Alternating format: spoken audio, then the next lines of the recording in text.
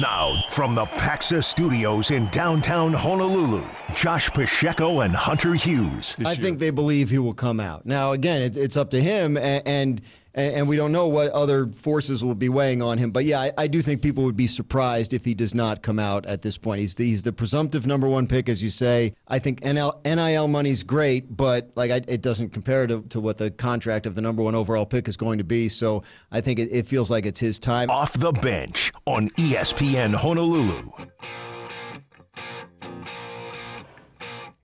You know what's amazing about that, Hunter Hughes, is that is probably Caleb Williams, who Dan Graziano was talking about earlier today on Get Up, went from at the beginning of the year one of the most talked about quarterbacks in all the Pac-12. Yep. And as we get ready to watch the Pac-12 Championship game coming up, probably one of the most disappointing quarterbacks in the Pac-12 as we get ready to watch Michael Penix and Bo Nix in this game. But it's amazing. And we'll focus on those two quarterbacks in a little bit. But I forgot about Caleb Williams. I forgot about him since early October. And USC. That's right. It makes you wonder if, why is it, with how disappointing USC was, why should we still be talking about Caleb Williams as the number one pick in the NFL draft? I get his talent, but why? Why should we be talking about him in that vein? I'm with you, man. I think the disappointment with Caleb Williams is not just connected with his lack of performance as the reigning Heisman champion last year. Right. It's the lack of character. It's the on the field / off the field antics, if you will. It's the sideshow that you get with this guy. He's kind of a prima donna. And what once you kind of rooted for this guy, coming in for relief for Spencer Rattler at Oklahoma 2 years ago and just absolutely shining, and then following Lincoln Riley over to USC and then winning the Heisman, it was a good story. Right. And then now when you get all of the, the writing stuff on his fingers, the not playing hard in moments and just kind of having that lackadaisical, not caring look about him on the sideline, the disappointment is not just in his play. It's, man, is it worth it to take a shot on this guy? And for myself as a Bears fan who is more than likely going to be in strong contention for that number one overall pick, I'm sticking with Fields. Well, I don't think the Bears should ever be in a position right now at QB. I think you got to stick with Fields. I do too. I hate all the people talking like you have to take him. Right. When actually, no, you don't. No, you don't. But I'm interested what's the worst part for you? Because it's been kind of a weird year with Caleb Williams. You've had the photo of him with his family in the crowd, what appeared to be him crying. You've talked about the writing on his fingernails, bleep USC. Yep. And you've talked about losses. And I don't know if it's fair because I see Jane Daniels over at LSU. They're not winning. They're not competing for the SEC title. Yeah. But you see his numbers. His numbers are outstanding, and he is the potential Heisman winner coming out of LSU. Although this game could right next could to Bo say, Nix. Yeah, and Penix is probably third in that. But Caleb Williams, I wouldn't necessarily say I was really wowed. I'm curious for the antics, though. I want to go back to the antics for a second. Is it that crying part? Is it, some of the unnecessary stuff? What is it about the antics that is more of a turnoff? I think it's that the antics are coming from someone who just won the Heisman. If the antics were coming from a middle of the pack team, Shadur Sanders, if you will, okay, no big deal. Right. That's kind of par for the course. But he was the best player in college football last year, but one of a select few to win the most prestigious award in arguably all of sports. There's a higher standard whenever you are one of the few players to still play in college after you've already won the Heisman. Yeah. There's a a level of celebrity and expectation that comes when you still have years in front of you. So same whenever we looked at Johnny Manziel differently after he won the Heisman. And there's a different level that puts you on.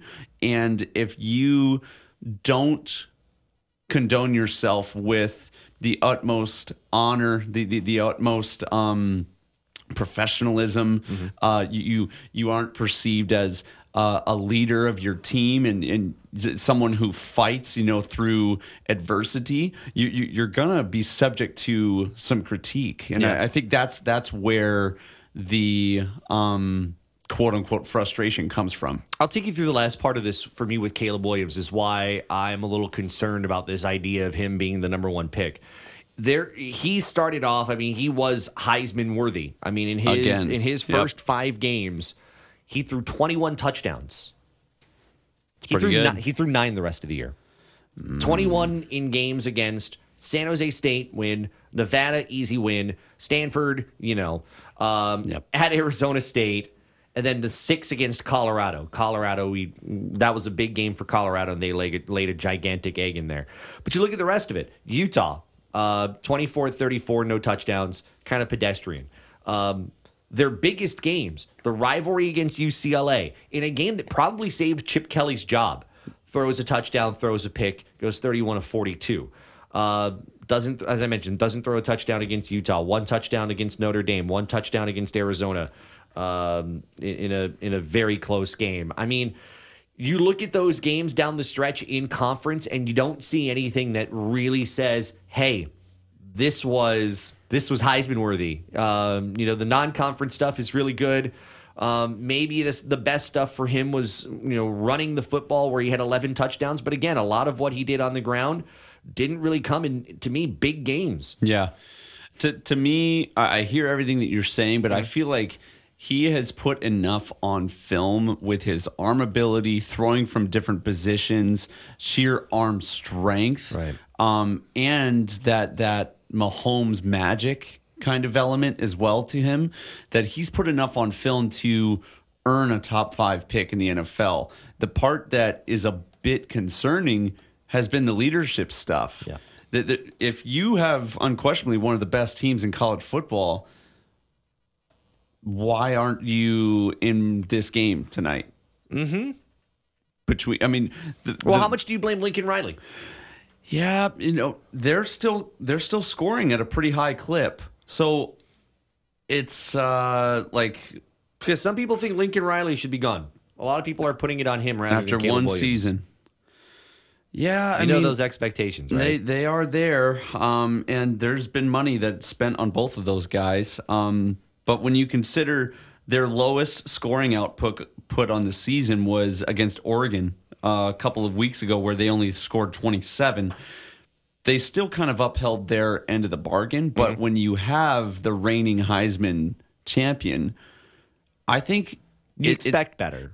That's right. And I think it's a little bit on both of those guys, because you put their roster up against Washington, up against this Oregon team, and it's what we talked about for the first half of this season was those are the 3 in the Pac-12.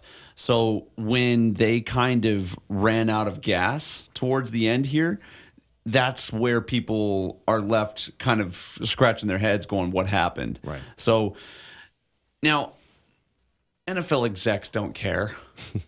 I wish they did, but they don't. They consistently look past character flaw in top-tier draft class guys for the sake of marketing, for the sake of what they can kind of hitch their wagon to, an up-and-coming Heisman-winning personality. But I look at guys that can lead and can put your team in a position to win. So even though he's won the Heisman, this kid's played in no CFP games. None. And that's usually the standard. Usually you're a Heisman finalist or you're a Heisman Trophy winner, and that is usually the standard that comes along with it. It's usually, and if not, then you missed it by 1 game. And this was not. This was not. They missed it by a few. So not to throw too many stones, but No, you're allowed. I mean, I think there's been a lot left out there for this guy. He probably could have been the first guy since Tebow to have a realistic shot at winning back-to-back. Mm-hmm. I mean, you're allowed to throw stones. I mean, you put yourself in that position where the praise you expect to be higher, but the expectations are expected to be higher, and there was kind of a miss on both. But to not spend too much time on Caleb Williams because, we've got the Pac-12 Championship game presented by 76 right in front of us, and you can hear that, by the way, on CBS 1500. That's because volleyball, and they won, and we're here. We're here because of volleyball, too. I mean, Penix and Wade. Penix and Nix, I beg your pardon. Bo Nix. I mean, the Heisman hype. You had the billboards in New York City. You had the ads all over the internet wherever you went. If you went to ESPN.com, you'd see a banner ad of Bo Nix for Heisman. You had a lot of expectations on Nix and Penix. To you, and I don't want to put this toward the trophy necessarily, but if you put down these two, when we talk about reaching or meeting the expectations, who did that? Who did that better between these two quarterbacks? Yes. The fence, Hunter, the fence. I mean, I think this game warrants a little fence riding. Okay. A little. Okay. I mean, rarely do you get a conference championship game that settles not only either of your team's trip to the college football playoff, but then also it might even settle the Heisman argument. Mm-hmm. So they've already played fantastic against each other earlier this season, leaving a lot of Pac-12 fans wanting more, and they're getting it tonight. Right. But also for both of these guys, this will be probably the greatest test for either of them throughout the season, even though both teams played several highly ranked teams. And even though they played each other already. That's right. So I still feel like we need tonight to properly evaluate that question. That's fair. Ian Fitzsimmons earlier on the College Football Live pregame show kind of laid it like this with these two.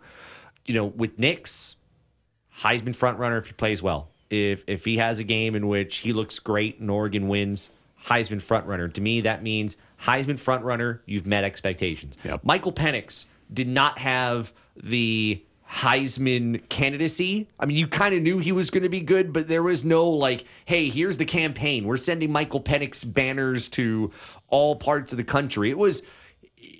For him, it was going to be based on just his body of work on the field. And putting himself in this position, yes, he's kind of the dark horse. I don't know that Penix wins the Heisman. I think you said something to me a little while ago, which is true. He has been a little beaten up. He's not 100%. You even saw it after their last game in which it looked like he was trying to protect himself, in that Apple Cup game, which was kind of wild because he was clearly not completely right. But he's still in this position, and I'm even looking at him on the field, like for their first possession, and like, okay, he's keeping himself together. I know he's not 100%, but he's keeping himself together. He's thrown for 32 touchdowns. He's right behind Bo Nix in some of the big numbers in the FBS. Like Penix to me has kind of outplayed the potential that he had to be in this position. I would agree with that. And it seems like Washington as a unit is more of a stronger team, offense and defense, right. And less reliant on Penix to go out there and play like a Heisman every game just to stay there. It feels like they have the firepower across the board to keep them afloat.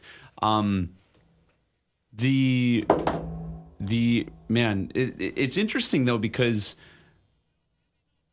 to me, both of these guys deserve more consideration You think so? Than the LSU kid. You mean Daniels? Daniels' numbers are absurdly I know they're good. absurd.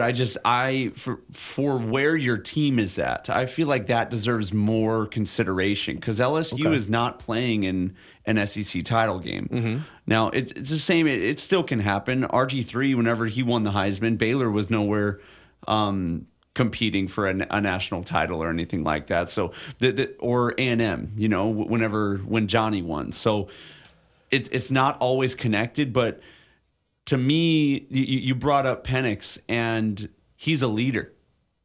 He helps this team play at its best. And similar to the MVP conversation, it's not just most valuable player across the league. It's the most valuable player to that particular team. It needs to be considered a little bit differently. Does that make sense? Yeah, I think so. But you also brought up something interesting. We'll save this part for after the break because, it's never too early for the Heisman discussion when you've got two candidates right there on the field in front of you.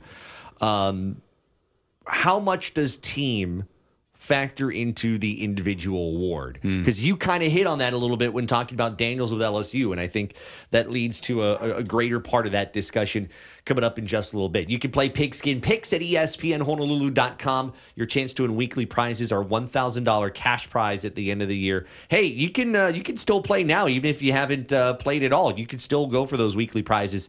You can play at ESPNHonolulu.com. Brought to you by M. Dyer Global and by Young's Fish Market. Again, because of volleyball, we're here. So the Pac-12 Championship game, moving over to our sister station, CBS 1500, Oregon and Washington, and we'll give you some updates. Sports Center coming up at the bottom of the hour. But more on that Heisman conversation coming up. You're listening to Off the Bench on ESPN Honolulu.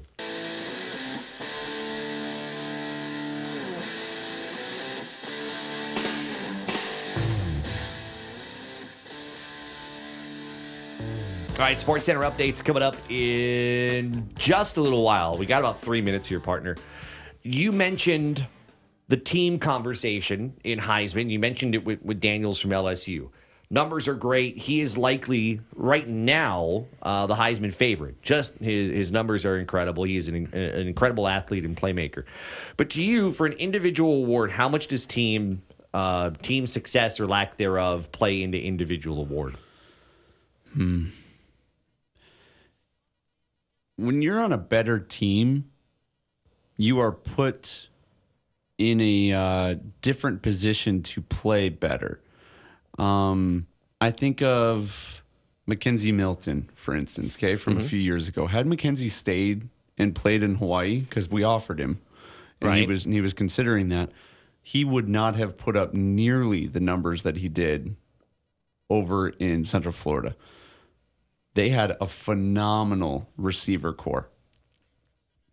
Same thing when Ritter was in the conversation a couple seasons ago, because Cincinnati had a phenomenal receiver core. It goes hand in hand. It's an individual award for a team sport. And so if you were to look at just from an individual's impact on the field, you would probably have to go with Daniels. I understand that. Okay. For his ability to pass and run is unmatched in college football right now. So I understand where they're at with that, but I also you have to give a nod to players that have won and are in contention right now to still play for a national title. So I almost hold that with a similar weight. So it's kind of like saying you need to at minimum be in a conference championship game, or is that even too high of a bar? I think so, because even if Caleb Williams, if he had a phenomenal year, but they were trailing by a couple of games like they are this year to Oregon and Washington, they're not going to be held to the same level as a Bo Nix or a Michael Penix Jr. this season. Yeah, it's that's a hard balance, because you kind of want to keep the individuality of the award, yet at the same time you also know that we watch college football and we see a lot of teams a lot of times based on their results. Johnny would not have been in his position had he not beaten Alabama. Yep. Texter from the 782 is a Bears fan, just like you. My guy. Says, I ain't drafting no Caleb Williams. We were talking about Caleb earlier in the Heisman discussion. Mountain West scheduling lines. Plus, Nick Rolovich is back in the news. Oh, by the way. That's all still to come. Sports Center on the way. We start championship weekend in college football, and we get ready for Rainbow Wahine volleyball. It's Off the Bench on ESPN Honolulu.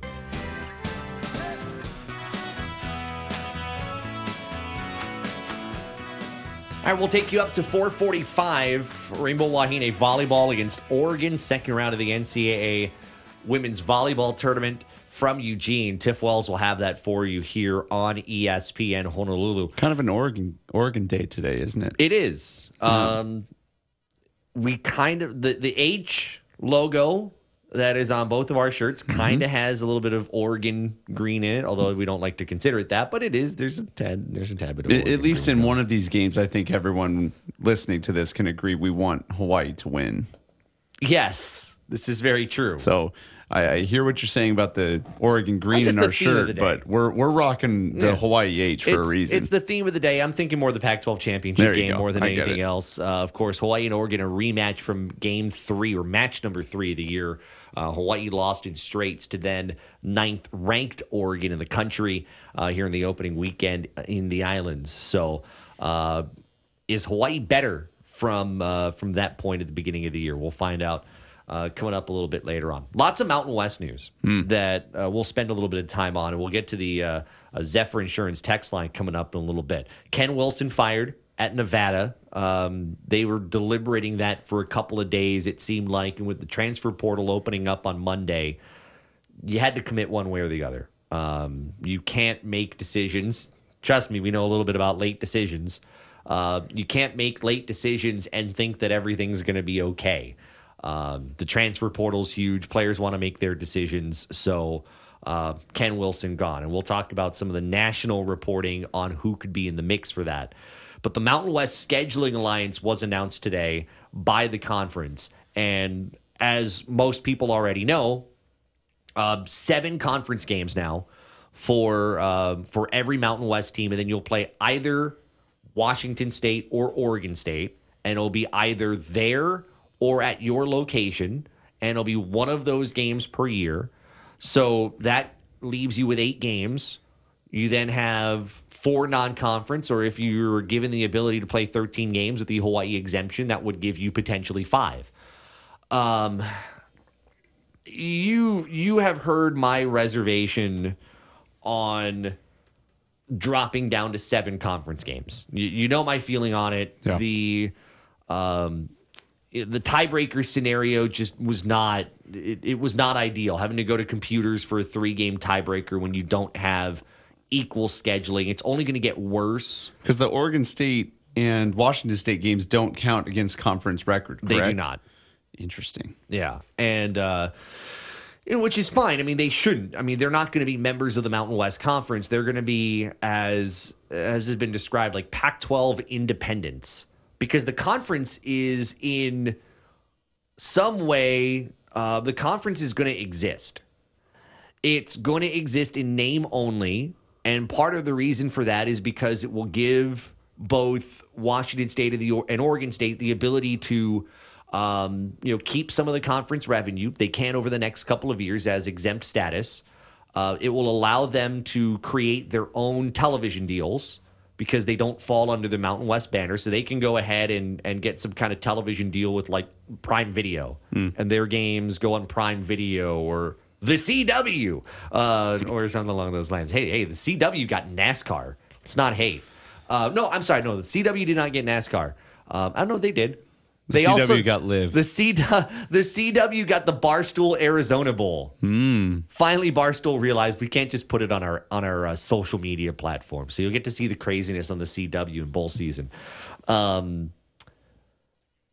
I mean, it keeps their revenue. They're able to kind of stay afloat, spend the way they want to spend. You'll get some additional revenue in the conference, and that's all good. I just worry. I mean, I don't know how they're going to keep the protected games. UNLV, San Diego State being Hawaii's protected games. Your other 5. You could have the hardest 5 totally in the books. You could get Boise, Fresno State, good Wyoming, Air Force team. Air Force, and then Nevada maybe your other team. Yeah. And you could have a murderer's row of teams, or you could have the lightest 7 teams on your schedule and turn out to be okay, and then bring it to the computers. There has to be a better balance because you're going to play 7 teams out of 12. There's no way you can balance that well, and I think we saw that, in these 3 that had the tiebreaker. One of them played both teams. The other 2 only played one, and their schedules were very different, and the results were very different, and I felt like the team that was deserving to be in there was left out. So how do you accomplish that going forward? And as we get into the 12-team college football playoff actually create the opportunity for your conference champion to be in that automatic top 5 conference winner qualifier status. Yeah, it seems like a lot of change happening very quickly. I mean, this was the first season without divisions. Right.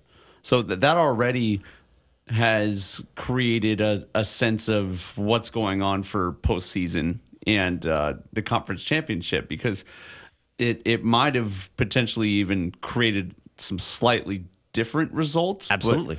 And then on top of that, the very next year, we're going to one less conference game, and then this pseudo designated non-conference opponent, whether it be Washington State or Oregon State. So it, to me, seems like circumstantially it's created a lot of new change that we haven't known long enough to even get used to it.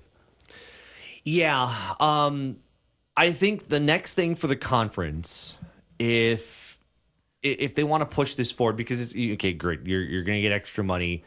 You're helping out in scheduling for your conference teams. Heck, Hawaii might need it. You've heard the rumors that have been floating out there about the Oregon game.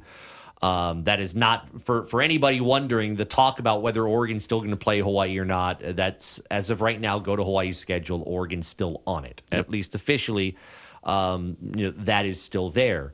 But heck, there are going to be teams that do need help on their schedules, and this helps you kind of grab a game. It also helps Oregon State and Washington. This gives them 6 games to know that they're going to have on their schedule every year, because you're going to play one or the other. So you've got half of the Mountain West at your disposal. Now you got to figure out the next 6, and that's a lot easier to do. If they continue with the rivalry games, the Apple Cup, Oregon and Oregon State, then that's 7. And then you kind of move from there. So that can be kind of helpful. And then they'll play each other. That's what I'm saying. Yeah. That's the rivalry game, right? The Apple Cup, Oregon State. That's what I'm saying. But and then I meant Oregon State playing Washington State also. Oh yeah, that's right. So yeah. then subtract another one. So they've got 8 games already. You're only looking at 4. Right. And I see you guys on the phones. We'll get to you in a moment here at 808-296-1420. I think the other thing that's important here for the conference is they need to do the work to solidify, because the goal here, and everybody's saying the goal is to make these 2 schools Mountain West members. I don't know what that's going to mean for all the other sports, and quite frankly, that's not something for us to worry about, because we've kind of got our thing. Pac-12 and Mountain West will have, or Oregon State and Washington State need to figure out for the next couple of years what they're going to do with everything else. It's the other sports that are kind of the big deal. But if you can get this full-fledged conference membership sooner rather than later, to avoid the idea that maybe another conference says, hey, we actually want these 2 now. And then they go ahead and go after Oregon State and Washington State, and the Mountain West is out of an expanded conference. Gloria Navarez, I think, is onto something, but I think now your next move is to act a little bit quicker to ensure, hey, we've got them locked in for, let's say, 2026, when they can be full-fledged Mountain West members. Let's say hi to John calling in here at 808-296-1420. John, how are you? Hey, good. I have a question about this scheduling thing with, the 2 teams from the Pac-12. So if you're a couple games short of being bowl eligible, and then you got these guys at the back of your schedule, and you beat those 2 guys, does that still... Boy, the timing of his call dropping out is I think he's there now. Can you repeat the last part of your question, because you dropped out there, John? Okay, so if you're a couple of games short of being bowl eligible, and these guys come up at the end of your schedule, does beating them do those games count for bowl eligibility? Yes, they count for bowl eligibility. They don't count for your conference standings, and they wouldn't count against us because they're not FCS schools. Oh, so you can't. It doesn't count towards your conference record Correct. but it counts like for being bowl eligible or not. That's right. correct. Okay, all right. Thanks, guys. That's all I was wondering. Yeah, good question, John. Thank you for the call. It basically is how Hawaii's schedule normally is. Our non-conference opponents are at the beginning of our season. We might have a non-conference opponent peppered in with our conference games. So that, from a preparation standpoint, might be a little bit different. But we have seen this in the past. Throughout the Chow era, we saw schools like Navy. We saw schools like Army. And then my senior night in 2017 was BYU. We ended the year with that. So we have seen this before in the past, but the one difference here is we would see essentially a Power 5 school consistently, whether we like it or not, on our schedule peppered in with our conference games. And yes, for the next couple of years, Washington State and Oregon State are still going to be considered power conference schools because the Pac-12 by name will still be considered a conference. But the other news, and we kind of talked about it a moment ago, Ken Wilson out at Nevada. What name has been circled around that Nevada job? You may or may not be surprised by the familiarity of said name. That is coming up. And don't forget, we're an hour away from taking you out to Eugene, Hawaii, and Oregon in the second round of the NCAA Women's Volleyball Tournament. Tiff Wells out there will have the call. It is presented by Hawaii Pacific Health, creating a healthier Hawaii. Off the Bench continues here on ESPN Honolulu.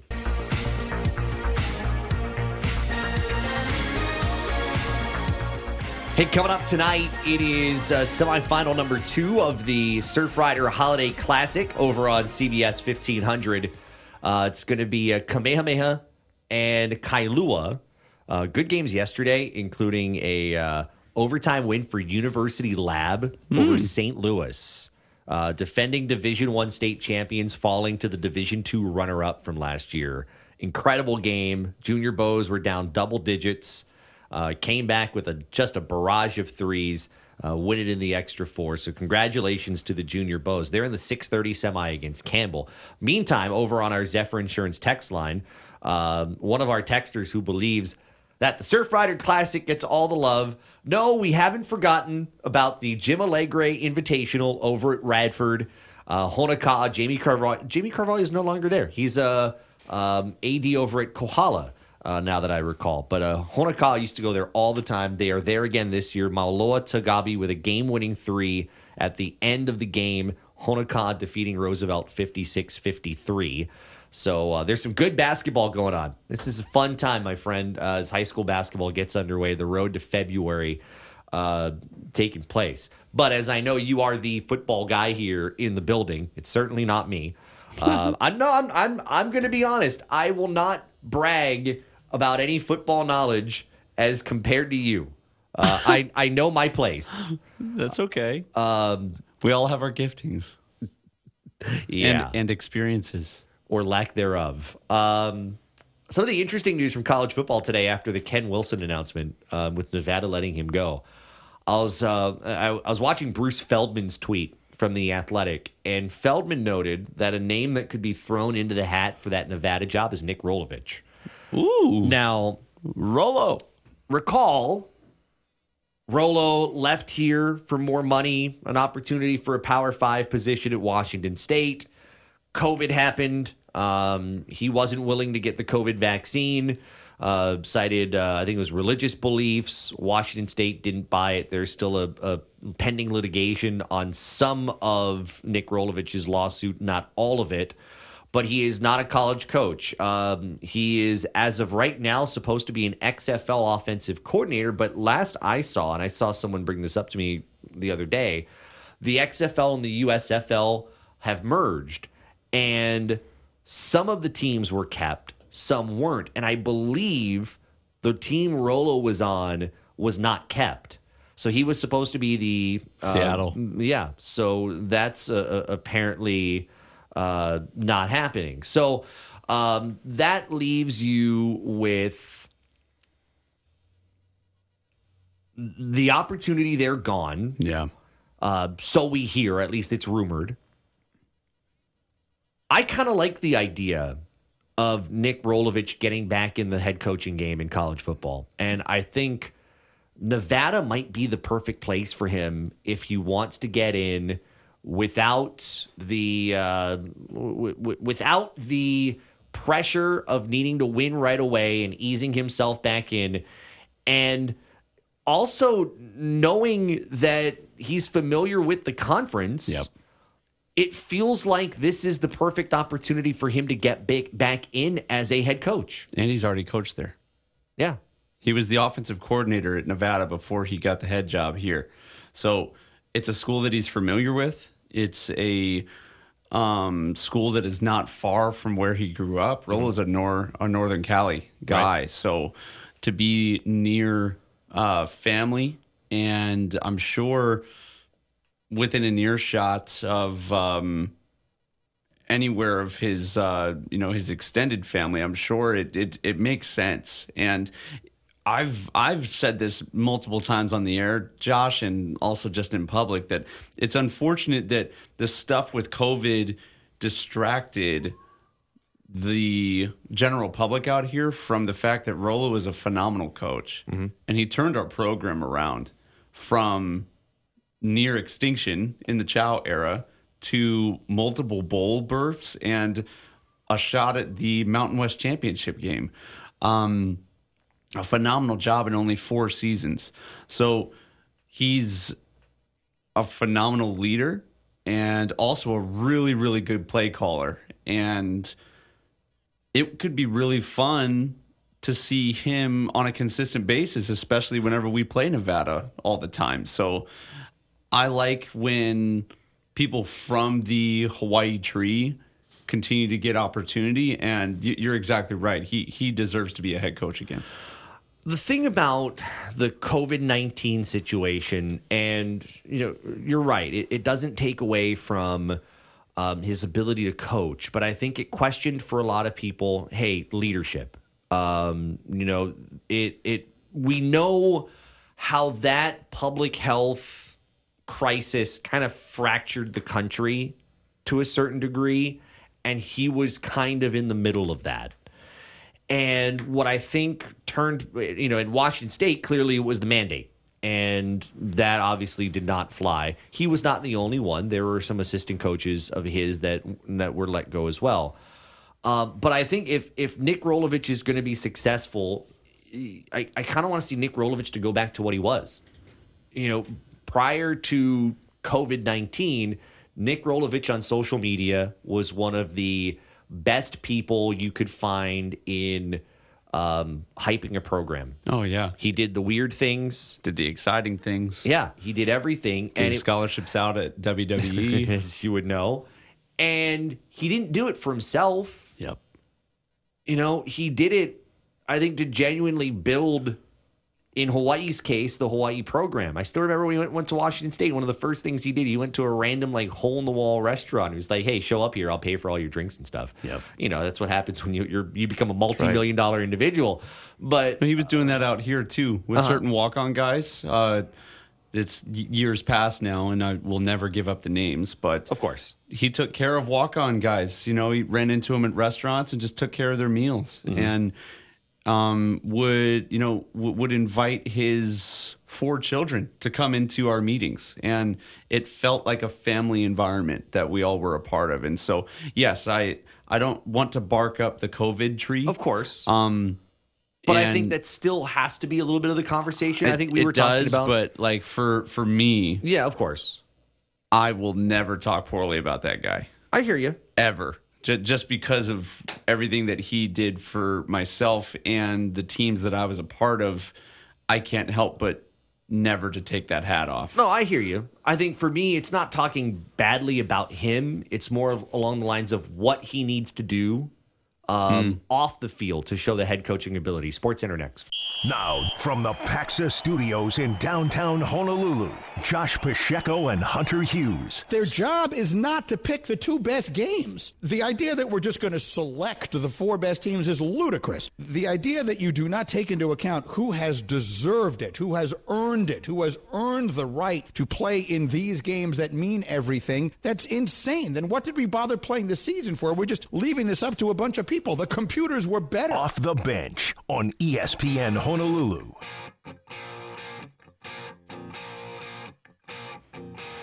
Greeny had me there until he said the computers were better. And at that point, I walked out on the argument.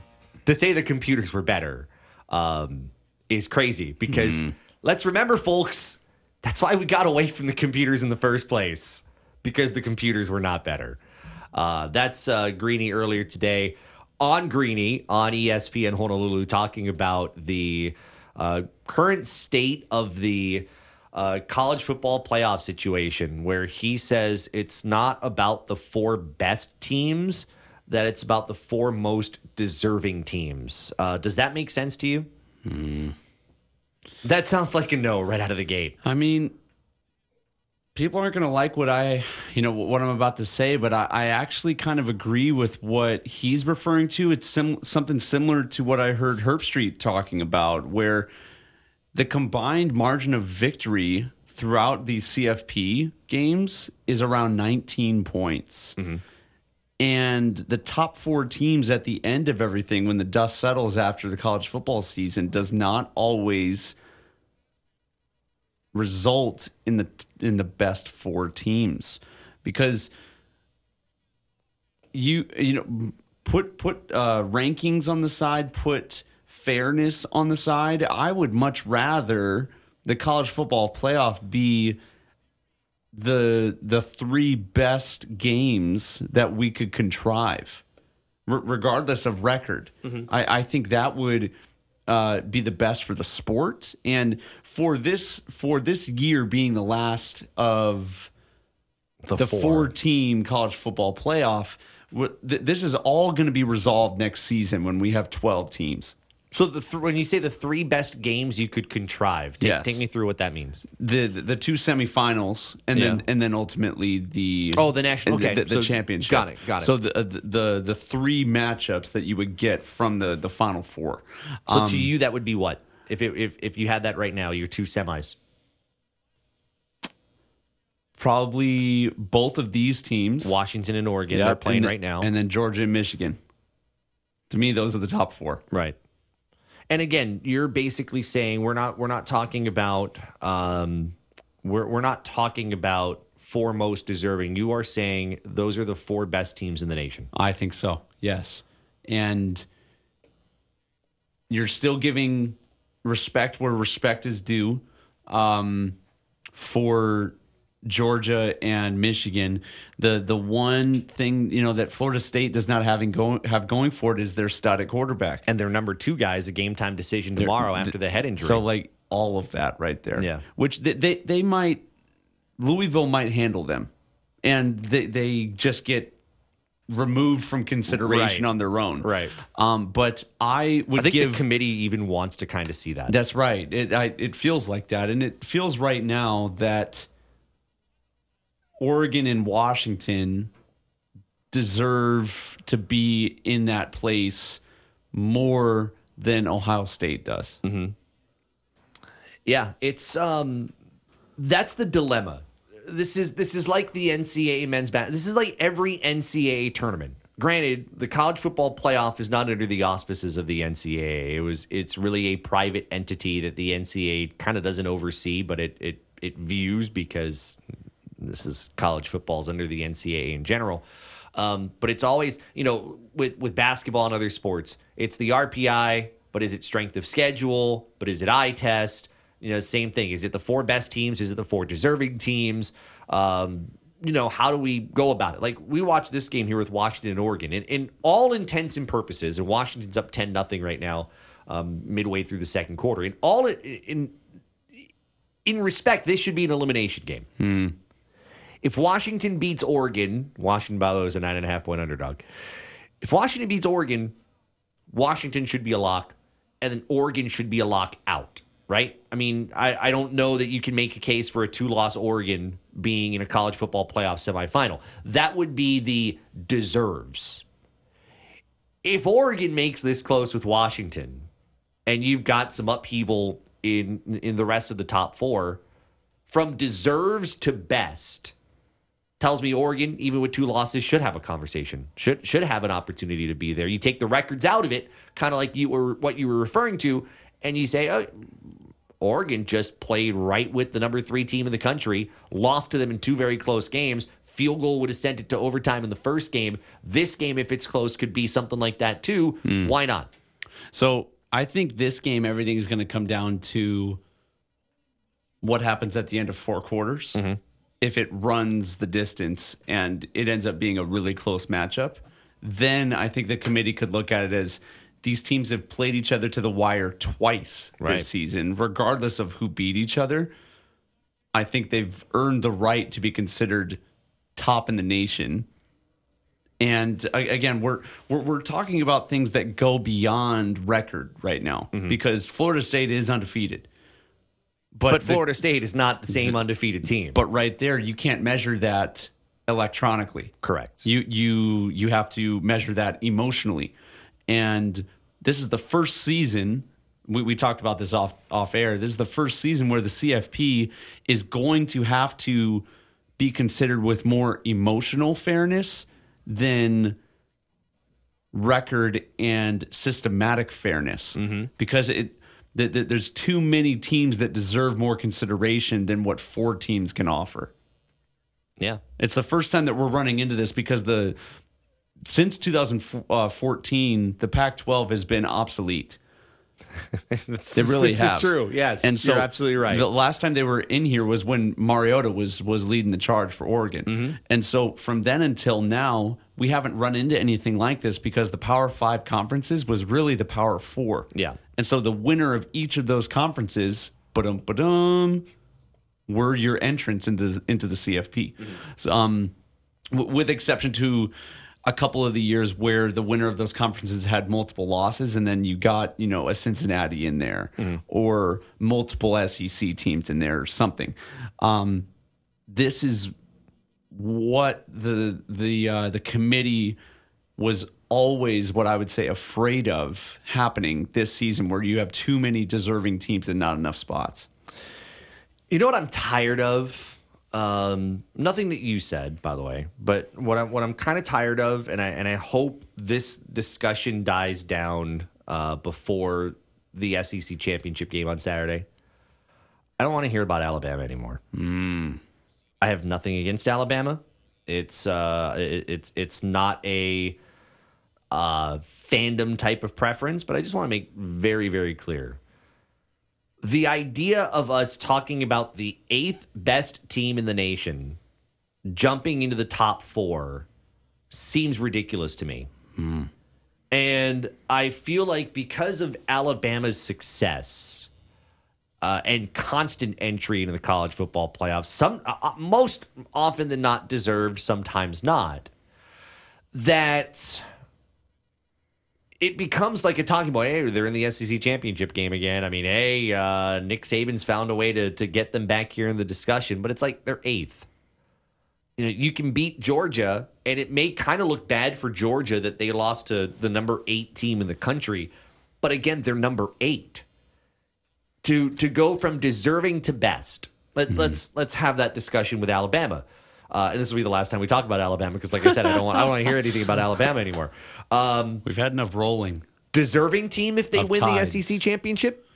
Sorry, one more time. I was getting my quip in there about rolling tide. Deserving if they win the SEC championship? Only if this game isn't close. Okay. I think that the result of this game warrants more weight than Bama, just because Bama lost to Texas and they're lower on the totem pole. So you have to give these guys a little bit more weight with that. However, if Bama handles Georgia, that puts them in the deserving conversation. I think so, man. Okay. What about the best conversation? 4 best teams, regardless of, let's say Alabama wins. Are they in the 4 best team discussion? Remember, this is a team that benched its starting quarterback at the beginning of the year. I know. And they're not nearly the Bama team that we're normally used to seeing.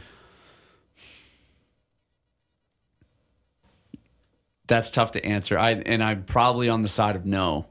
Okay. I feel like they are down there left out in the cold land with Ohio State, Texas, and themselves. So deserving, if they win, deserving, yes, best, no. Yes. Okay. And that to me is fair. Although I probably wouldn't even put them in the deserving conversation. Mm-hmm. I mean, granted, their loss was to Texas. It was close. But I'll go a little bit farther on the deserving part. Some of their wins just didn't impress me. Cool that they won miraculously against Auburn. Not impressive. And Auburn was the same team that lost to New Mexico State the week prior. Paid them, $1.1 million? For an L. That's right. And when we talk about resumes, because we are so used to that in college football, where we're always talking about resumes, sometimes more than we actually should, we can't ignore that. We can't ignore whether your wins on your resume were good enough. Defensively, Alabama very good, but let's not forget they only beat South Florida 17-3. That was probably one of their ugliest wins all year. Texas A&M fired its head coach. They won by 6. Arkansas 4-8 this year, won by 3. And again, Auburn. Auburn is fringe bowl eligible because they're 6-6. Beat them with luck toward the very end, 27-24. I mean, if I go by resume, even if you beat Georgia, that's still not deserving to me. I mean, you have to handle Auburn, you have to handle Arkansas, you have to handle Texas A&M, and you sure as heck need to beat the living daylights out of South Florida. Like, I'm sorry, no disrespect. Actually, no, there is kind of disrespect to South Florida. I used the old phrase that everybody just throws out so nonchalantly. No disrespect, but no, heavy disrespect. South Florida was 6-6. The fact that you couldn't beat them because you had quarterback problems in week 3 of your year and managed to squeak by 17-3, get away. It's the same South Florida team that lost at Western Kentucky. No. So that's the resume conversation. And that's right, because we're trying to hone in on the 4 Quattro. There's only 4 teams that get the right to fight for the national title, and your year's going to be scrutinized. It has to be. That's just the way that it's going to be. So if there's blemish on your schedule already with an L, which there is in Bama's case, everything else better be super sparkling. Like in this case, Oregon, the only L that they have is to Washington, right? And everything else is sparkling. They can't make that same argument. No, absolutely. I really think if the committee looks at this correctly, this is a 6-team race. No apologies to Texas. I don't believe they deserve it if they win the Big 12. No apologies to Alabama. I don't believe they deserve it if they win the SEC. And Florida State's in there just because they have to be, not because I believe they should be. They're not in the best conversation, and frankly, they're not in the deserving. But they're there because they're undefeated. I really do believe Ohio State has a shot. And you know what? Let's say Florida State beats Louisville. Let's say they win with a third-string quarterback, and it's like 10-3 or 10-7. They'll be undefeated, yes. But you win the deserving argument, they're not the best. I would put Ohio State over that Florida State team any day. I'd put Ohio State over this Florida State team any day. But that's, again, deserving versus best, and we could discuss that all day. Well, and Ohio State is in a very rare predicament right now where they are sitting this weekend with a bye week, essentially, not sure what game to prepare for. Right. They'll play in a New Year's Six Bowl. They will certainly play in one of those. It could very likely be the Rose Bowl. And that's exactly right. And they don't have a conference championship to play for. It's a very, very unique circumstance for a team like that. Speaking of bowls, we weren't on the air yesterday when the first bowl matchup of the year was announced, and we'll be the last people to talk about it. But hey, worth it.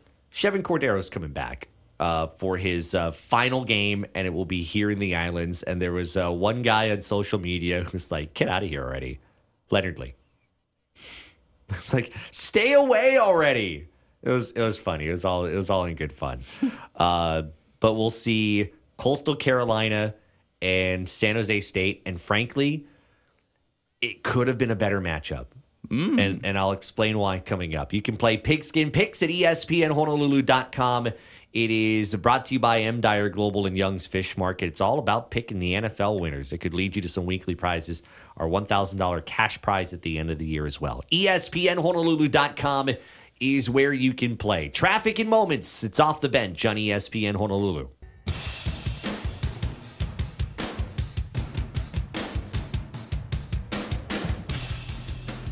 We are about 22 minutes away from taking you to Eugene for Hawaii and Oregon, the second round matchup in the NCAA Women's Volleyball Championship. Over on CBS 1500, the Pac-12 Championship right now with Washington taking on Oregon. 17-3 Huskies up on that one, 6:48 to go first half. An update on that coming up on SportsCenter in about 7 minutes. This is our really last and only opportunity to be the last people on Earth to talk about the Easy Post Hawaii Bowl matchup, which was announced yesterday. Surprise to us because, usually for all the bowl games, you wait until December 3rd, which is Championship Sunday. They announce the 4 teams in the playoff. They give you the whole college football playoff top 25. Then you start seeing the bowl matchups roll in. Now, we've got 2. The Easy Post Hawaii Bowl was the first to be announced. They announced the second one today, and it featured Arkansas State. Jacksonville State being announced for the New Orleans Bowl, the Arnell Carriers New Orleans Bowl against Louisiana. First bowl game in Jacksonville State history, and that's because of the FCS transition. Not enough bowl teams. They end up going there. But your thought on Chevan Cordero for his final game in the islands, playing against Coastal Carolina. Well, before talking about Chev, I got to just, for the purpose of our show, remind you that you said, does San Jose really want to come back to Hawaii? You're right, yes. Guilty. Because when Brent Brennan came running in with his shirt off and the and the surfboard and the extra little sunscreen on his nose, the team erupted. And so I don't know. That was the first thing that came to mind whenever I watched that. Well, Josh was wrong again. Well, they look excited.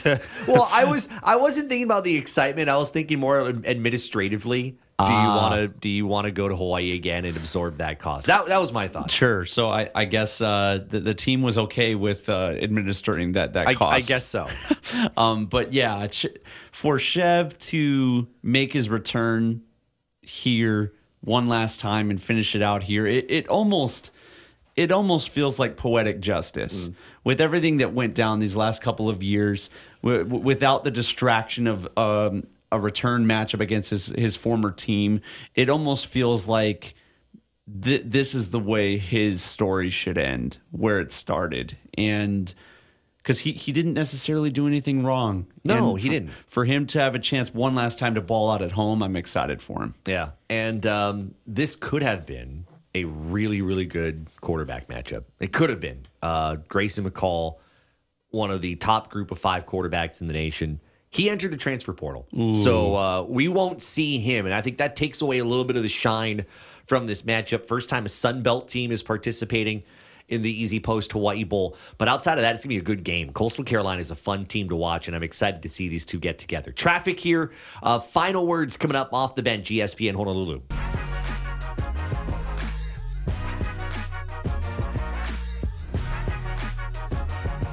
All right, we'll go to Eugene coming up in a little while. Hawaii and Oregon, second round of the NCAA tournament, and we'll talk a little bit about that matchup coming up here in a moment. Our Zephyr Insurance text line. Earlier, we talked about Nick Rolovich, and there's an interesting comment that came in on that. And for those wondering, Bruce Feldman from The Athletic reporting that Nick Rolovich could be a name to watch for in the Nevada coaching search. He was the OC, although he didn't get to coach a game, for the Seattle Sea Dragons. They're no longer a team in the USFL-XFL merger, so he's not coaching again.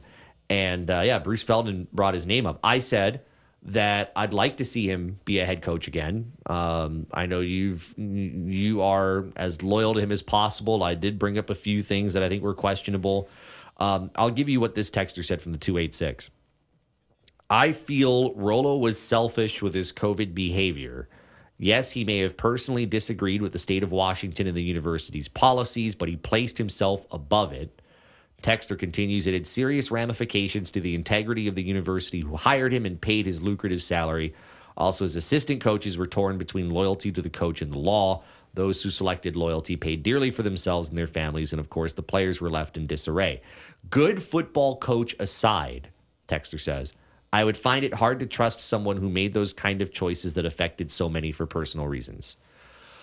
Those pause. Yeah, go for it. Go for it. The law was not in place when he took the job. Correct. So that must be considered. Mm-hmm. I'm not even getting into like the COVID thing or the political thing. Like, let's just try to fight to remain as neutral as possible. Let's just look at the facts of this situation. When legislature changes in the midst of you already taking the job and already signing all of the contracts and already taking on all of the liability that comes with being the head coach, the circumstances changed. Mm-hmm. And then you have to react one way or another. I'm not saying he reacted correctly or not, but let's not say that he like went back on his word or anything like that. Like he might have done it differently. Who knows? But to then just say he doesn't deserve another coaching job again, like I feel like that's steep.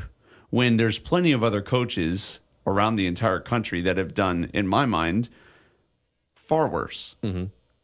And Bobby Petrino's back. Had the motorcycle incident in Arkansas. He's the OC again at Arkansas. So I just, yeah. I think I'll use a word here. Time. Now, and we were talking during the break before the top of the hour. One of the other things that had come up, and I had forgotten about it, was the situation regarding the mental health of a particular player who wanted to take time away, and basically there was audio of him. There was a phone call that was recorded, which was questionable as well, because I think there's a law on that. But that's right. There was audio that kind of painted him as someone who basically said, mental health doesn't matter, I'm going to get you off the team. And I'm paraphrasing the words. And that it was another thing that kind of cast in a negative light his handling of certain of mental health issues on the team. Now, again, it's been a couple of years. Yep. I don't know if I don't know if he is different. I don't know if any of those things are outliers. I don't know a lot of the backstory on even that.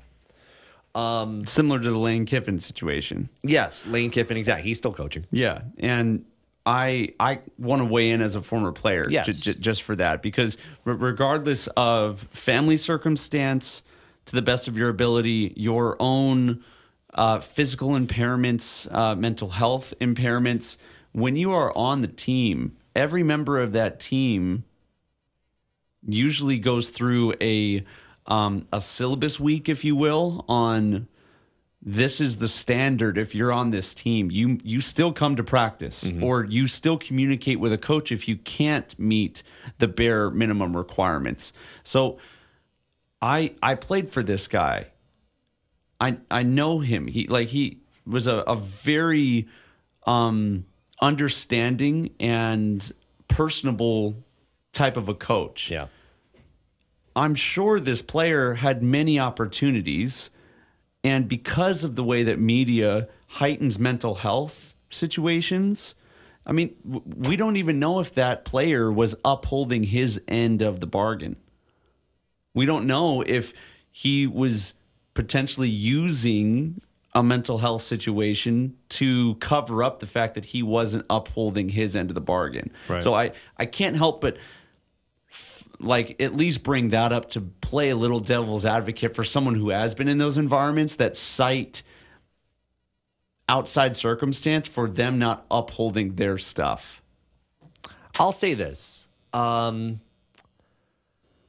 I think we mentioned it at the end of the last hour. One of the things that Rollo was really good about was promoting the program and the people and life around him, not necessarily him.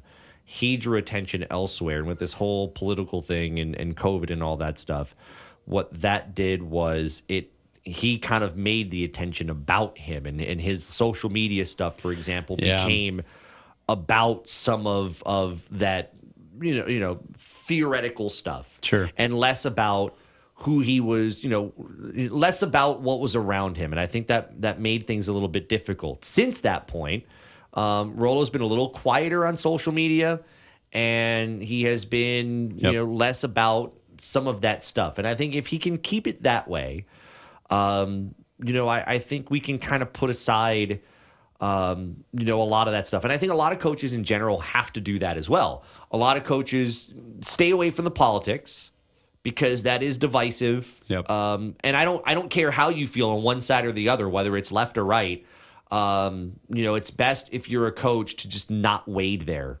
Get out of that. Yep. And let the attention, let the focus be on your players and be on your team. And if Rollo can keep doing that like he used to, I think you'll see what made Rollo special. You and I both agree. He's a darn good coach. Yes. I think it's a lot of the stuff outside of the coaching that I think leaves some stuff to be desired for some people. And I won't knock it because I kind of understand. But I think it's been a couple of years, and I'm willing to say, hey, has he seen that, and does he see anything different about it, especially the handling of players and stuff like that? Yeah, and kind of with that, you don't need to. At this point, he has made a name for himself. Yeah, he has had a track record of success where maybe you don't need the social media antics to Mike Leach yourself, if you will. Good call there. Yeah. You can just make it about. And we miss Mike Leach, of course, and Leach was a good friend of Rollo. Mm-hmm. Just make it about the football. Just make it about the wins and losses. There you go. And so maybe that's what's in front. It's all speculation at this point, of course. too. And that's what it will be until we find out who ends up getting that job there at Nevada. We get ready for Hawaii and Oregon. Our coverage begins in 4 minutes. Texter from the 216 asks an interesting question. Why did the women's volleyball team come back to Hawaii for 24 hours after winning the Big West Championship? Could have stayed on the mainland and be less fatigued. I don't know what the travel situation was like, so that's kind of hard to tell. But you know what? Sometimes, and I know it was different than the women's basketball team that stayed in Henderson when they won the Big West tournament for women's basketball and then figured out where they were going to go for the NCAAs. I thought they ended up on their way back. Anyway, you know what? It's kind of nice to be in your own bed for a day or two. Be amongst staff and others when you find out what the bids are going to be, and you find that your name's on it. I mean, you're used to travel. You're used to some of that fatigue anyway. So I don't know. It really doesn't bother me all that much. You were going to travel anyway. You're going to go from Long Beach to Eugene. The difference is several more hours, but to me, you're still traveling. Well, and that's the thing, too. They didn't know where they were going to end up going, right? Right. So maybe come back, get settled, and then determine the next set of itineraries. Absolutely. All right, final words. Hunter, it might be only you today, so go for it. I don't know if I've ever been more excited for conference championship weekend than right now, with so much having deliberate reciprocal effects on the college football playoff. Never have we seen it mean more than this weekend for so many different teams. And also for the Heisman Trophy. It's really, really exciting for me as a fan of college football where we find ourselves right now, because it truly is for a lot of teams coming down to the last week of the year. Yeah, so much on the line. We're watching that Pac-12 title game, but you know what? There's also a really good Conference USA title game right now between Liberty in New Mexico State. Liberty. Liberty's actually leading that. Liberty's up on that. They're in Virginia. I think that's in the third quarter against New Mexico State. So that's kind of a good game. My final words, happy to have high school basketball back here in the second weekend. We'll have Kamehameha and Kailua tonight for the semifinals in the Surf Rider Classic. We got somebody sending us scores, which is pretty cool. Mid-Pacific winning today over Lahaina Luna, 67-61 at the Jim Allegre Invitational. They're at Radford. I'm happy to be back around high school basketball again. Yeah, so much fun. Road to the state title beginning here on the road to February. All right, partner, I'll see you Monday. Coming up next, we take you to Eugene, Hawaii, and Oregon here on ESPN Honolulu.